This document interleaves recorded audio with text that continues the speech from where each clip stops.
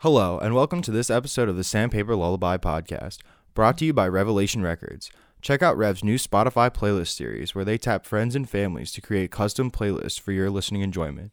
Delve into the midst of Scott Vogel, Steve Aoki, comedian Jonah Ray, and many others for a good time. Go to Revelation Records on Spotify. That's where it's at. Searching for a light? You've found it. And as always, enjoy Sandpaper Lullaby.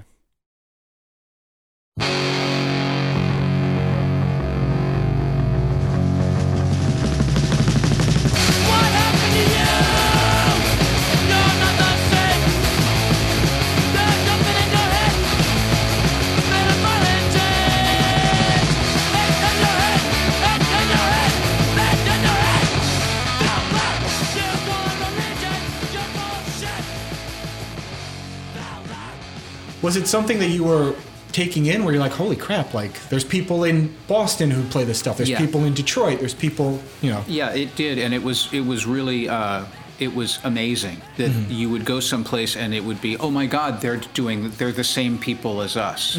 They're doing this, the negative approach people, necros, like those guys are doing the exact same thing, and they have the same thing, like the same kind of size of scene, and it was really heartening. I mean, I don't know, I wasn't trying to expand the brand. Yeah. I mean, I was a kid and I liked playing music, and I loved punk rock, and I love going to punk rock shows. I like going to them, playing them, all kind of the same to me. Yeah.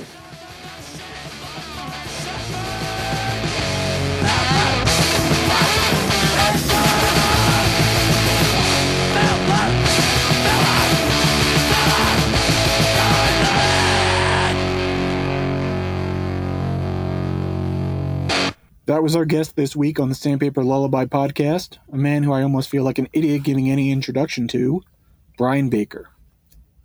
In the past 40 years, Brian has been a member of Minor Threat, Government Issue, Dag Nasty, and Bad Religion, plus he's considered one of the main architects in the sound of American hardcore punk. At this stage in the game, I'm sure many of you feel Brian's history has been covered. But you probably don't know just how serendipitous Brian's path to punk stardom actually was. Today we will show you how Brian exemplifies one of the most near and dear punk traditions, not giving a shit. With a simple love of music and willingness to follow his heart, Brian would unknowingly play an essential part in forming what we know as punk today. We got to catch up with Brian near his new home of Asbury Park, where we dug into his musical journey, starting with his happenstance interactions in Washington, D.C., that would result in building one of America's first real hardcore scenes.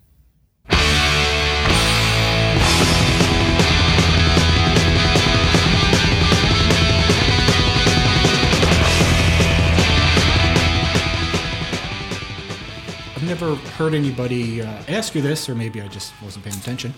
What was the initial reason you picked up a guitar as a kid? Well, my parents were into music, and my father, he was a producer of news for the local CBS station in Washington, D.C. So he was already kind of on that artistic side, and he used to bring home free promo records because they would send, like all the labels would send promos out. And I guess at that time the list would be, you know, a local TV station, which it kind of makes sense because they have an archive, and also there's a radio station attached to it. So Dad was always bringing home records, and my parents had really, you know, they had cool stuff. They liked the Stones, and they liked the band, and they loved the Beatles, and unfortunately they liked Eric Clapton, but, you know, I mean, whose parents are perfect. But I had access to all this music, and I just thought guitar was cool. George Harrison was my favorite Beatle,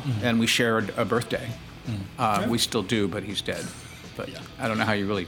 How that gauges? Yeah, we share a birthday. Yeah. And basically what happened was I went to a field day that my school would hold every year at the end of the year. We had a thing called Field Day. It was Georgetown Day School. It would basically be just sort of sack races and picnics and kind of families hanging out in the park. And when I was, I believe, 7, they had a live band. You know, to me it was grown-ups. It was probably guys in 9th grade. Yeah. And playing covers. And I was absolutely riveted to the spot in front of them. I didn't leave. I saw them setting up their equipment. I stayed there apparently the whole time. Like, I would not participate in, the egg throw or, the Native American disparagement or whatever 70s crap they were doing. I think it was one of those. It's just, I'm sure what happened was, I want a guitar. Can I have a guitar? Can I have a guitar? I want a guitar. I really like a guitar. Can I have a guitar? And I'm sure that's what I did, because that would have been my style. And my parents eventually, so this would have been the end of the school year, and so that puts it in like June. And Christmas, I got a guitar, an acoustic guitar.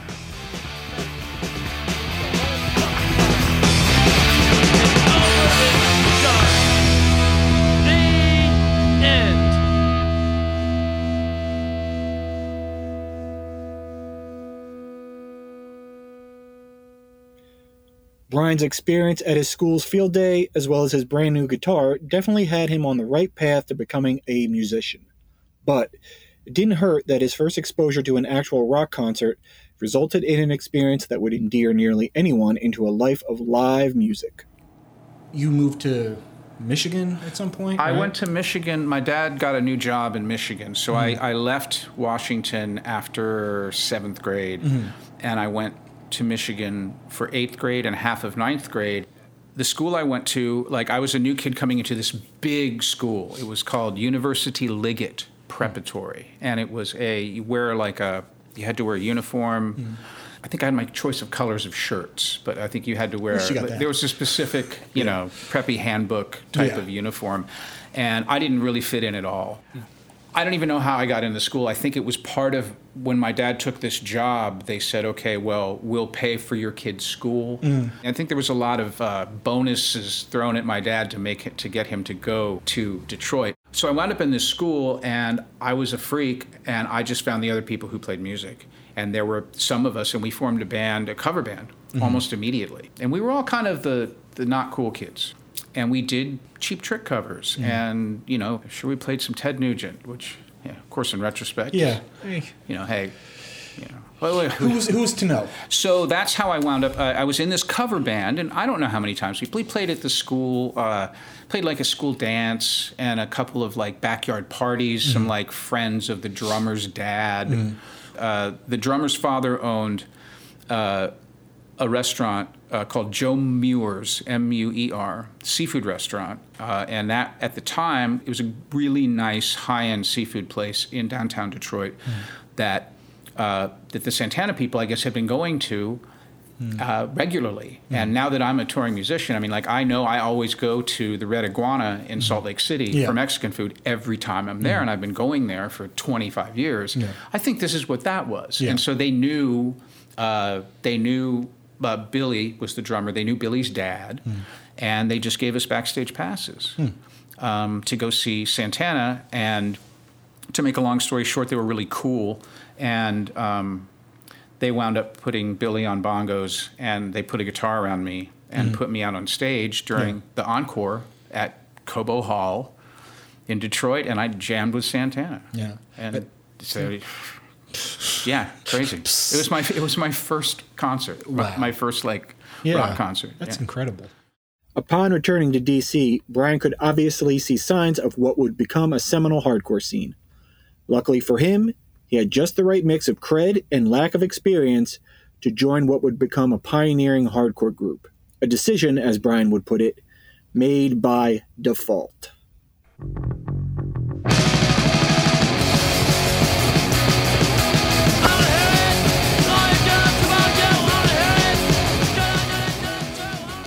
My mom and dad split up, and my mom took me back to D.C., and I went back to Georgetown Day School. In the interim, everyone had discovered punk rock, and I didn't know about it. So I showed up in a fog hat shirt with shoulder-length hair and those glasses you see in the early Minor Threat pictures. Hey, what's up, man? And everyone was really punk. And so immediately I decided that I would do my best to fit in with the outcasts. And did so. It's kind of interesting in the way that you come back and everybody's into punk. Was it like good majority? Like, was it all the people that you were friends with prior to leaving? I mean, not everybody. It was still a minority, but there were a number of kids. Let's say there were probably 10 people who were throughout the grades that were in the upper school that were into it. And Michael Hampton and Guy, of course, were into it, and just a number of other people who may not have become, that you wouldn't know, but people were in the scene. Dante Ferrando, who owns the Black Cat in D.C. and has owned that club, he's been like a huge booster of local music in D.C. forever, and he was in Grey Matter and Iron Cross. Yep. He went to school with me, too. Yeah. And Mark Haggerty, who was in Iron Cross. Yeah. And I think Grey Matter, too. Yes. They were both in the grade below me. Severin, or was that it? Yeah, I think so. I mean, these... I'm sorry, I totally spaced on those guys. Went to GDS too. It's like, so that was kind of our, and it was a small school. Like my graduating class might have been 30 people. So the punk to non-punk ratio was actually strong enough, to establish your own space in the dining area. Gotcha. Without fear of attack. Brutal attack. You come back to DC. Everybody's kind of getting into punk with all your friends. Yeah. When does it go into playing punk or playing music? Well, I mean, I went back to D.C. and I went to the second half of ninth grade, which means that I would have been in there like February of 1980. By the end of that year, I was in Minor Threat.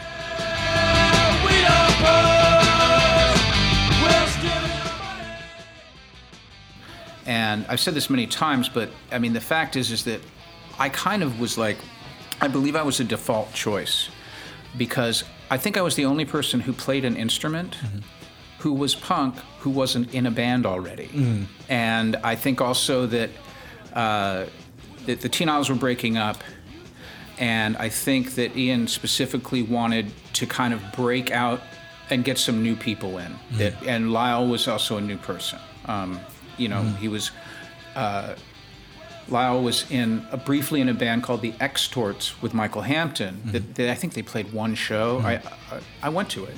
Yeah, there's a picture of it in a band in DC. Yeah. We were second wave of DC.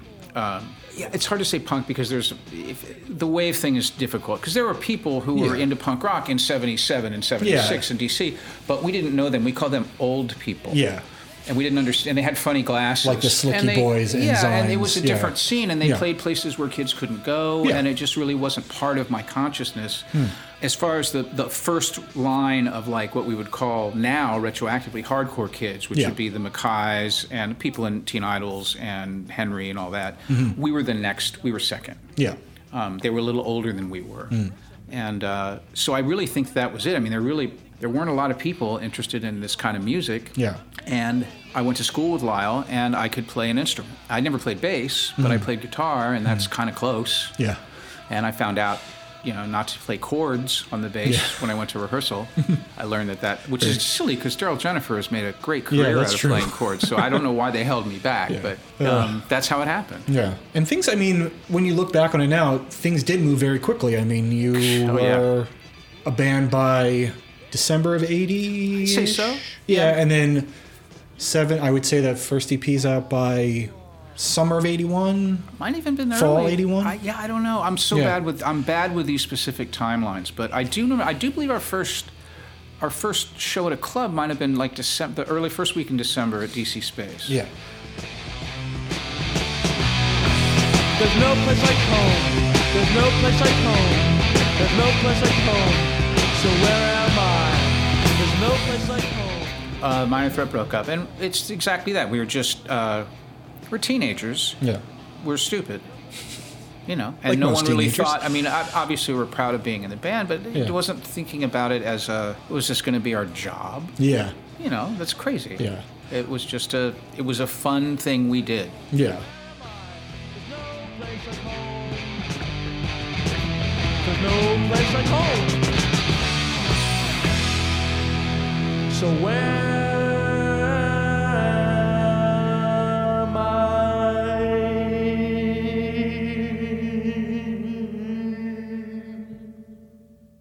I think the one good thing Ian has said before is that it's almost accidental that like Minor Threat is like unimpeachable in the way that like we broke up before we could make the bad record or like the record that like like the whatever the bad mature record or whatever. And to Ian's credit, I think that some of the things that Lyle and Jeff and I were working on in the basement of Discord House would have wound up being that, because we really, that was kind of part of the split.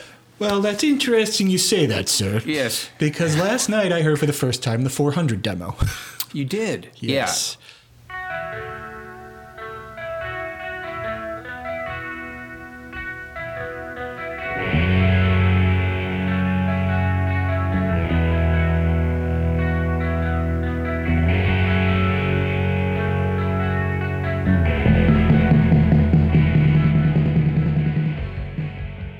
After the breakup of Minor Threat, Brian was searching for a new way to keep playing music, which included donning a loincloth to play in the Meatmen with the Dutch Hercules himself, Tesco V.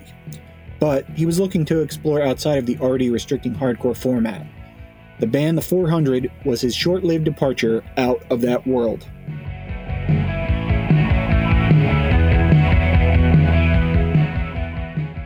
But the stuff we were doing that we were trying to make into the third Minor Threat record wasn't nearly as Alarm and U2 based as the 400. That was all I was thinking the whole time I was listening to it. I think actually I don't think we'd even you'd have to look and see. Who's singing on that? That's Ray Hare from Deadline. Oh wow. Yeah. Because I was like, who is it? Like I was thinking maybe it was Lyle trying to sing. No, he looked a little like Lyle, but no, he was. And Deadline. I guess they were best. They were on a couple of the comps. Deadline or the last band on Flex Your Head. Right. And Guy put out that one-sided. And their demo. Deadline. Brendan played drums in Deadline. Yeah. A guy named Terry played guitar, I think. No, Terry was the bass player. See, this is how bad I am. Yeah. But yes, so we had Ray sing. Yeah. And that might have happened. Yeah, dude, I just can't tell you. Because also there's Meatmen involved here, too. Yeah. And basically, like... It's a big there's a cluster. whole big thing going on. But nonetheless, the 400 was sort of... Was it a conscious effort to say, well, this is what's happening right now, let's try to get onto that? Or that was what you were actually... Like, that was what you wanted to do? That sounded like the music that we liked at the time, and Ray was Ray's a very smart man, and he was much better read than we were, and he was very esoteric in his stuff. I mean, I think he was a poet, and he was influenced by a lot of things that I didn't know about. So Ray was there's this theatrical aspect to Ray's vocals. Let's get an artsy guy. Yeah. And it wasn't like, I mean, basically the same thing like all DC hardcore stuff, like, oh, we're going to form another band, and we want to play like kind of, not hardcore music. So we have to pick somebody who hangs out at the 930 Club with us. It's like you still are picking through the hardcore people because that's your family. Yeah. And so it's like, Ray's like, yeah, I'll give it a shot. Yeah. And once you decide that, you're not auditioning people, really. I mean, it's just like, this is how it's going to be. Yeah. That was certainly, up till that point, was the DC tradition. Yeah. You just throw the whole band away if one member leaves. It was a big thing. Yeah. And cut a lot of careers short. Yeah. So, the 400 was, I remember I had a Telecaster, which was a weird guitar for me to play. And I just liked, I really wanted like mid-tempo stuff with a bass line, like a steady bass line. It was a band we played, I don't know, we opened for The Replacements on the Let It Be tour, which was pretty cool. Yeah. And that's kind of what we were into. Like, we're a little more Husker Du, and, I think we just wanted to be grown-ups. Yeah. And we were 21.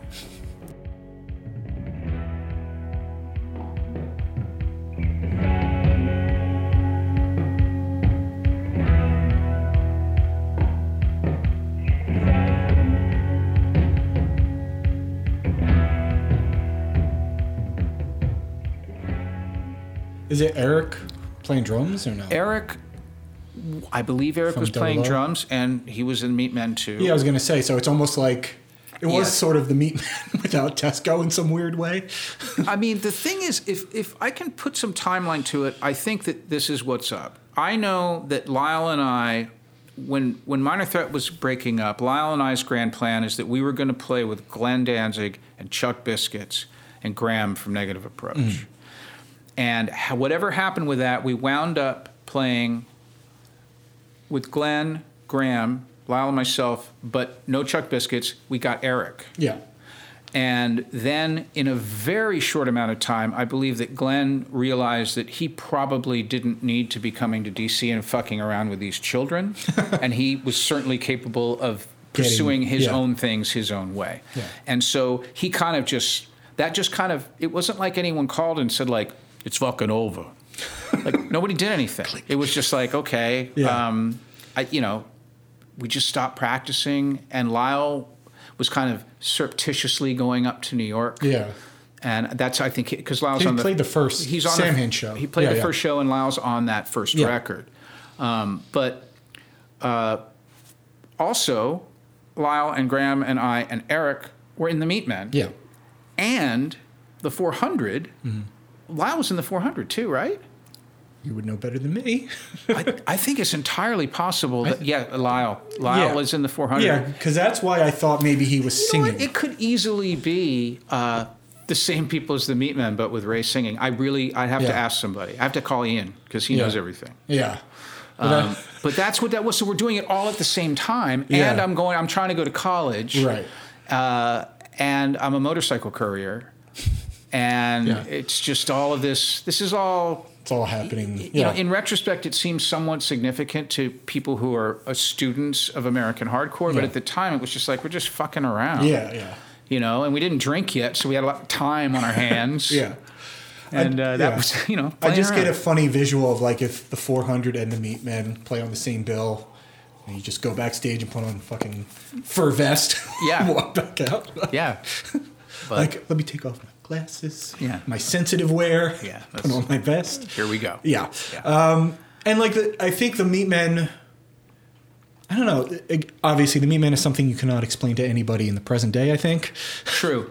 In the way of, like... It was performance art, and it was Tesco V's cabaret. Yeah. And all that goes with that. Yeah. And Tesco V is an impresario and, a legend. Yeah. And he is, he's from a different generation. And the Meatmen was always we were just doing it we were like helping Tesco out. Like I'm in the Meatmen. Yeah. French people suck. Like I wasn't that. It was like, we'll play a show because it's still playing shows. And the Sam Hain thing didn't happen.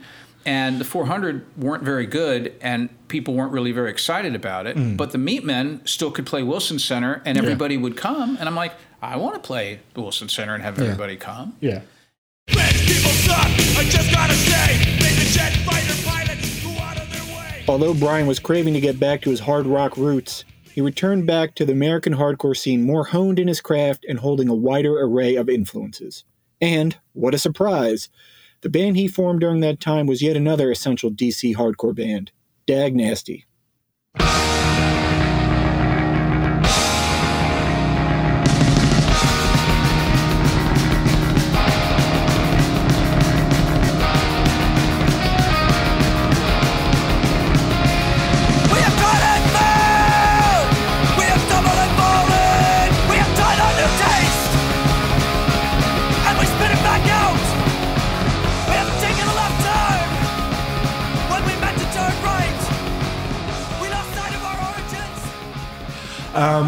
So, in regards to Dag Nasty, again, what was this sort of... Was there a game plan there in regards to... Yeah. Because when Again, when I first heard that record, even as being like 14 or 15, I took it as, well, maybe you being like, everybody wants Minor Threat.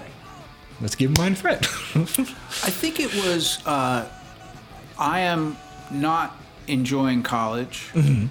I have songs, and I want to form a band that can tour, and I want to get out of here. And I want to take music seriously. Mm. And how am I going to do that? All right, well, Minor Threat is still important to people. And so I think that I should be playing to people who like Minor Threat. And so I want to play, I wanted to be friendly to that, but the music I was writing was not exclusively like that. I mean, Dagnasty's kind of weird. Yeah. And it was, it was conscious in the sense of like, okay, we need to go play punk shows again. Like this my whole, like, I don't, the 400 or the Sam Hain or even the Meat Men, it's like, I'm over this. It was basically ignoring what I did best. And I had to just kind of admit to myself that I think the best path to being able to be a musician is to work from my strengths and get more experience. And Dagnasty was, it was from the get-go, we had a pretty good advantage. And fortunately, we had Sean was a great singer, and the guys Roger and Colin were awesome, and the band was good. Yeah, and it was cool. Yeah, and a little weird. Yeah, it was. No, definitely.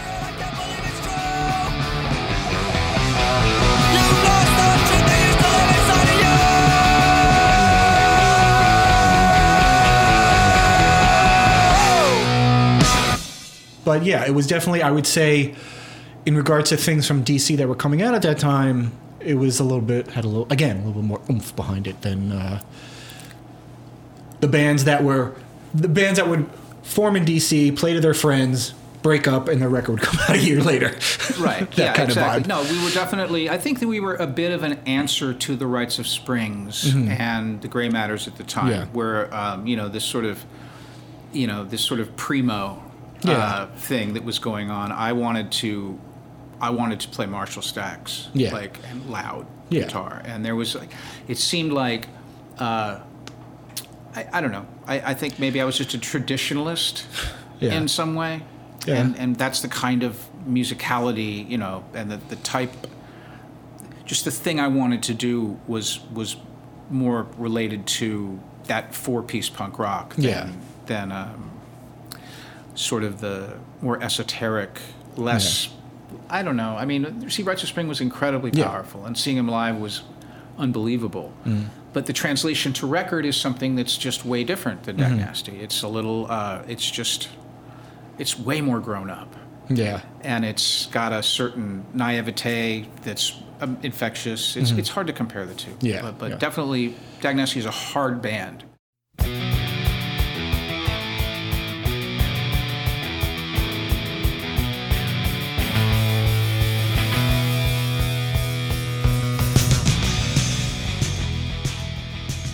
Exactly. Like these were the bands that actually toured the country and put out consistent records. We wanted to DC. tour the country, and we wanted to make music. And I think, there's a lot of the DC thing that the bands were based on the interpersonal relationships of the members. Yeah. But with Dagnasty, I really kind of, when I started it, I mean, I was friends with these guys, but they weren't part of my crew. Like, I knew Sean from shows, and I knew Roger and Colin. These guys were Bethesda guys, and they were from Bloody Mannequin Orchestra. Like, I knew them from shows, but this wasn't like the GDS Wilson High School kids. Yeah. And so already I'm like, I think I want to play with these guys because he's a crazy bass player, and Colin and him have played forever together, and they're really great. And Sean is magical. Like, I just picked out Sean from shows because of just the way he walked and the way he went, like the way he danced was just like, fuck, this dude is serious. He was no bullshit. And but that was picking a band for, like, I want this band to be strong. The band is more important than the individuals. Yeah. That's the idea here. And so when you have, and also that's maybe explains a lot why the Government Issue and Dagnasty lineup changes and Scream still kept going. Yeah. Is that the band is more important. Yeah. But I don't change at all.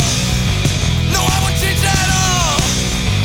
No, not for you, dear. I won't change at all. Yeah. And I think, going back to what we were talking about before in regards to, all of a sudden in the 83, 84 area where, hey, it's okay to like AC/DC or it's okay to like this. I think that's maybe happens a second time in Dagnasty, maybe towards the end, like the Field Day era. Like, would you think like... Well, yeah, the Field Day era is, part of it is that's when I discovered drugs. Oh.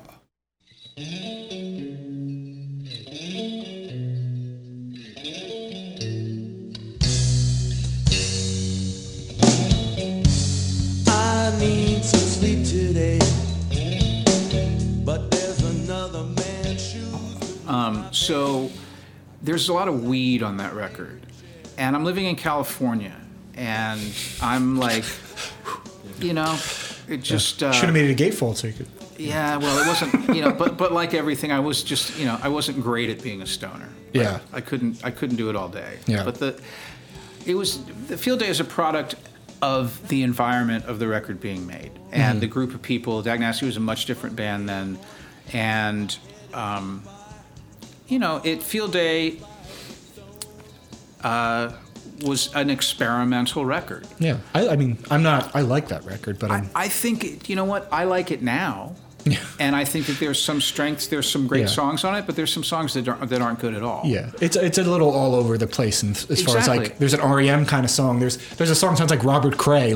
Exactly, and you know why? Because I was really into Robert Cray and REM. Yeah, and also still Bob Mould. I mean, just like it was kind of like doing the 400 again, but with prose. Yeah. And a singer who was totally into, Peter's a great singer. And so you have, Peter can do all that stuff and have it work. But that record, they're not all going to be winners. Yeah. And it's a product of its time. Looked at you, he kept his eye on you, and that's what friends are for. As the tree turned, you must have heard. After Field Day, it seemed like Dag Nasty might be coming to an end. Luckily for Brian, a trip to his local convenience store provided him with his next musical adventure.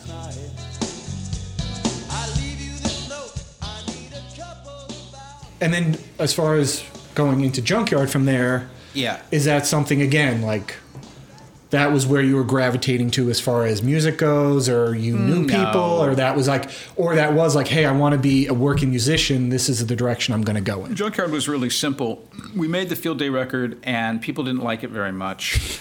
I was living in L.A., and our singer was living, I think the singer was, I don't remember the situation, but there was a lot of sharing one-room apartments going on. Yeah. And I think Peter didn't live there. He still lived in D.C., and we were basically kind of falling apart as a unit anyway. So we had this record, and we toured on it, and the tours were okay, but just the whole thing felt kind of spent.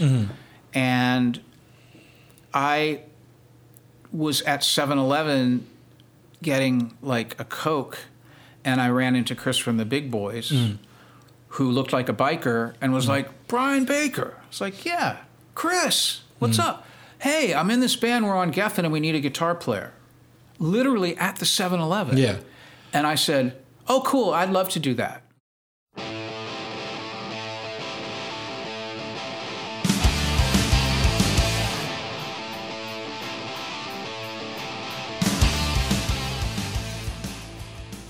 Just like that. Wait a minute. So, and you have to realize at that time, in like 1987, 88, having a major label deal was like thought of as the keys to the kingdom. Yeah. Like you didn't, now it doesn't mean anything. But at the time, that was like, that's validation. That's like, this is the rock and roll dream.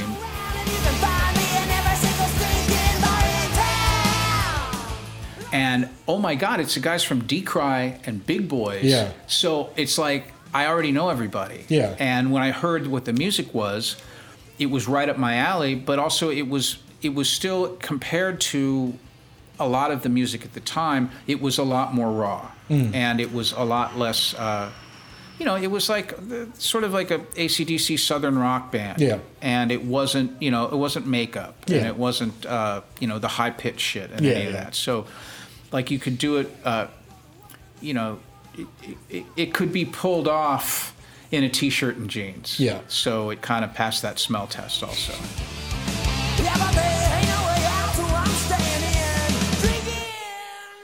And so I just went and auditioned. I mean, I guess, I think I was the only one who auditioned. And they said yes. And so I called the guys in Dag Nasty and said, I'm going to go join this other band now.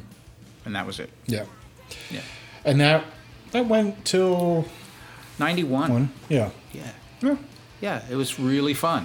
Yeah. And it was a crazy experience, and Was it so valuable, and I learned so much about how to be a musician and how to be in a band and how the music industry works and just everything. I mean, these were invaluable lessons and that I still apply today. It was a great time and I have absolutely no regrets.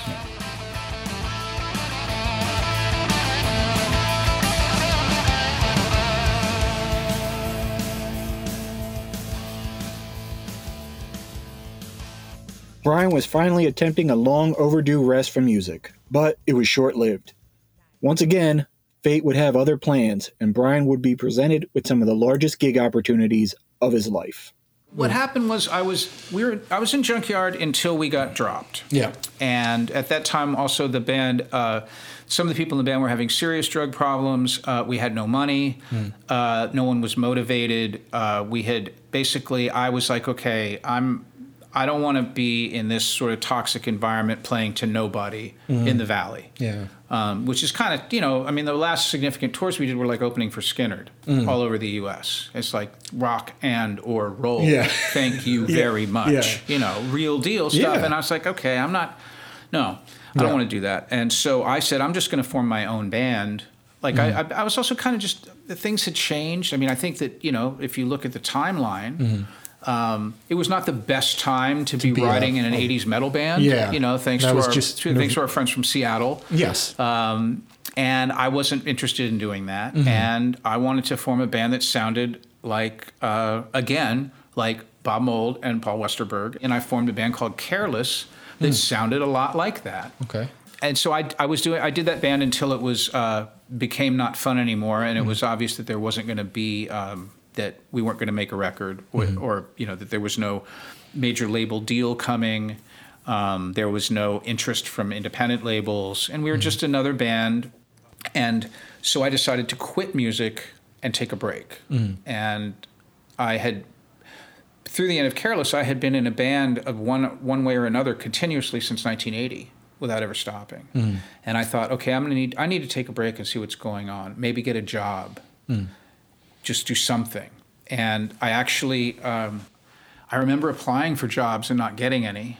And I wound up working at the rehearsal studio that Careless had rehearsed at. I was working there, and I think I'd been working there as like, basically I wasn't in a band, I was an employee. And about a month into it, Bash and Pop were rehearsing, Tommy Stinson's band. And Tommy was like, hey, you want to be in Bash and Pop? I'm like, yes. Yes, I do. I mean, it's a fucking replacement. It's Tommy fucking Stinson. Yeah. I wanted to be in the band just to hang out with him. He'd already had his first solo record out, the first Bash and Pop record, which is great. And it was about, basically we're playing shows, playing those songs and new songs that would be for a new release. And then while I was doing that, the REM thing came up. I got an audition to be a extra musician, and I got the job. And so I'm like, okay, well, I guess I can't be in Bash and Pop anymore. And this is really cool. I'm going to go do this, back on a tour bus thing with REM, who I totally dug because they're one of my favorite bands. And this is really great. And I'm still working at I'm working at the rehearsal studio. Tommy's cool. He understands why I'm splitting. REM's cool. They want me to do it. They're not going to start rehearsing for I don't know. I don't remember, but it was maybe a month or two. So I'm still at the rehearsal studio. And then I get a call from Graffin and Hetson, a conference call, saying that Brett had left the band. Do you want to be in Bad Religion? Bad Religion on line 1. Yeah.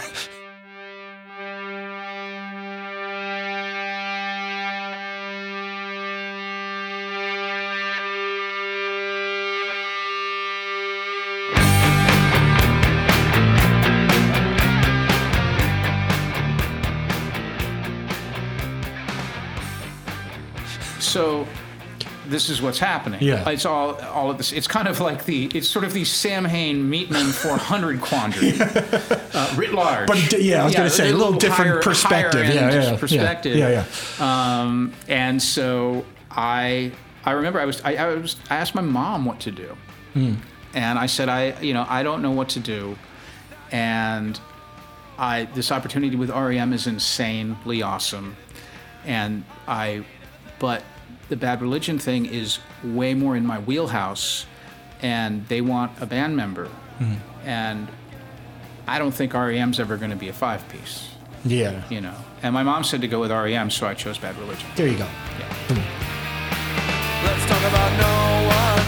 Please talk about no one. Someone, anyone. And that's basically what's kept food on the table since then. Well, it's also what's been, you know, that's secondary to the experience. Yeah.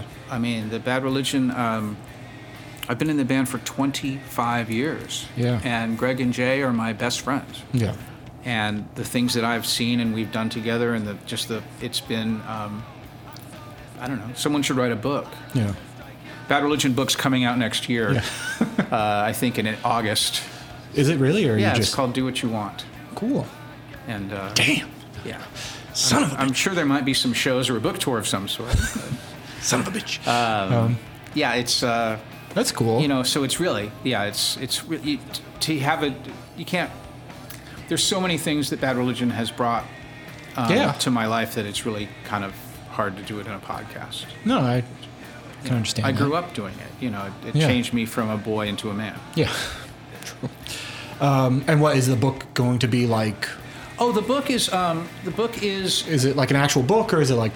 no, it's a book. It's an actual book, and it's the story. I mean, like, is it photos, books, blah blah blah? Like, no, it's not photo coffee heavy. table. No, it's No, not okay. coffee table. It's not photo heavy. It is an authorized biography. It is written by Jim Ruland. Okay. Who he wrote the Keith Morris book. Yeah, he helped write that. Yeah. And a couple of other. He's been a Razor Cake writer Yeah. forever, and so basically Jim did thousands of hours of interviews with everyone who's been in Bad Religion, which is like about 112 Yeah. people, and this is basically the story of the beginning to now. Wow. And it is it's a pretty great story. Yeah.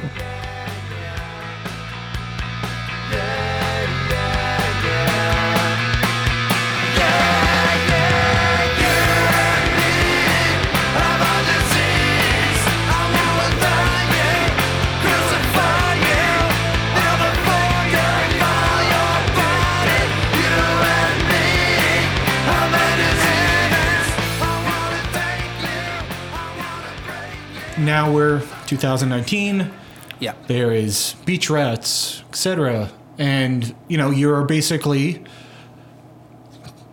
playing you're playing punk rock. Yeah.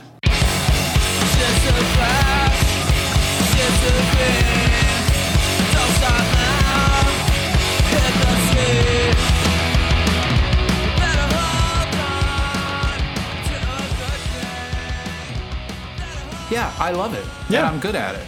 Yeah. And that's kind of the definition of the kind of job you want. You want to do something you love Yeah. and that you take pride in, and I think I'm good at it. Yes. And it gives me pleasure every time I walk on stage. Yeah. And that's why I'm, when I'm not on tour with Bad Religion, that's why I'm doing fake names and beat traps Yeah. and all this stuff. It's what I like to do best.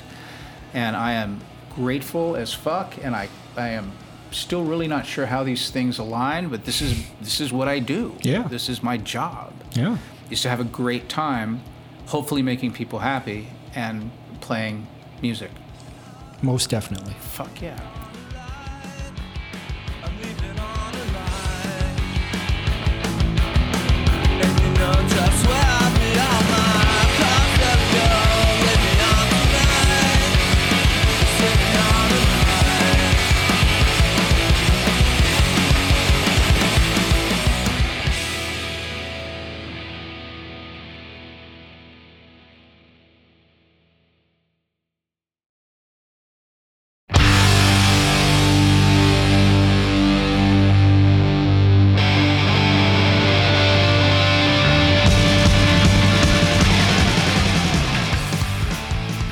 Thanks for listening to our conversation with Brian. You can check out Beach Rats at Bridge 9's Bandcamp page.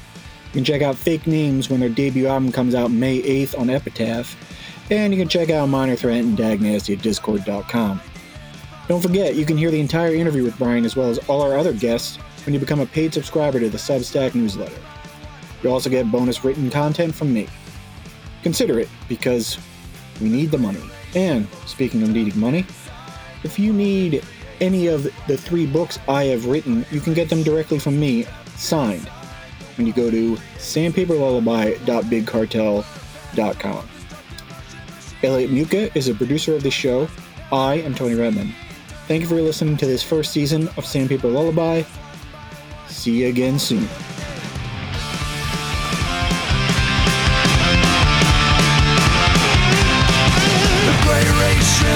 Trapped inside the world it creates is black and white.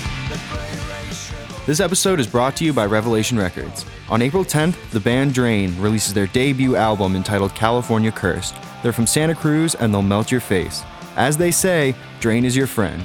New releases and reissues coming from Shook Ones of the Great Wet North, World Be Free featuring members of Terror, Strife, Youth of Today, and Chain of Strength, as well as Constant Elevation featuring Vinnie Carana from The Movie Life. You can check it out at revelationrecords.com or revhq.com. And as always, thank you for listening to Sandpaper Lullaby.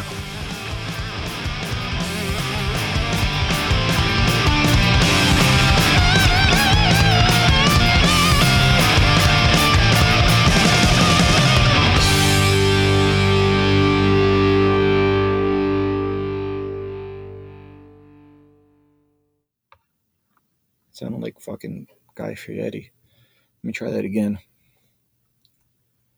You can use either one of these.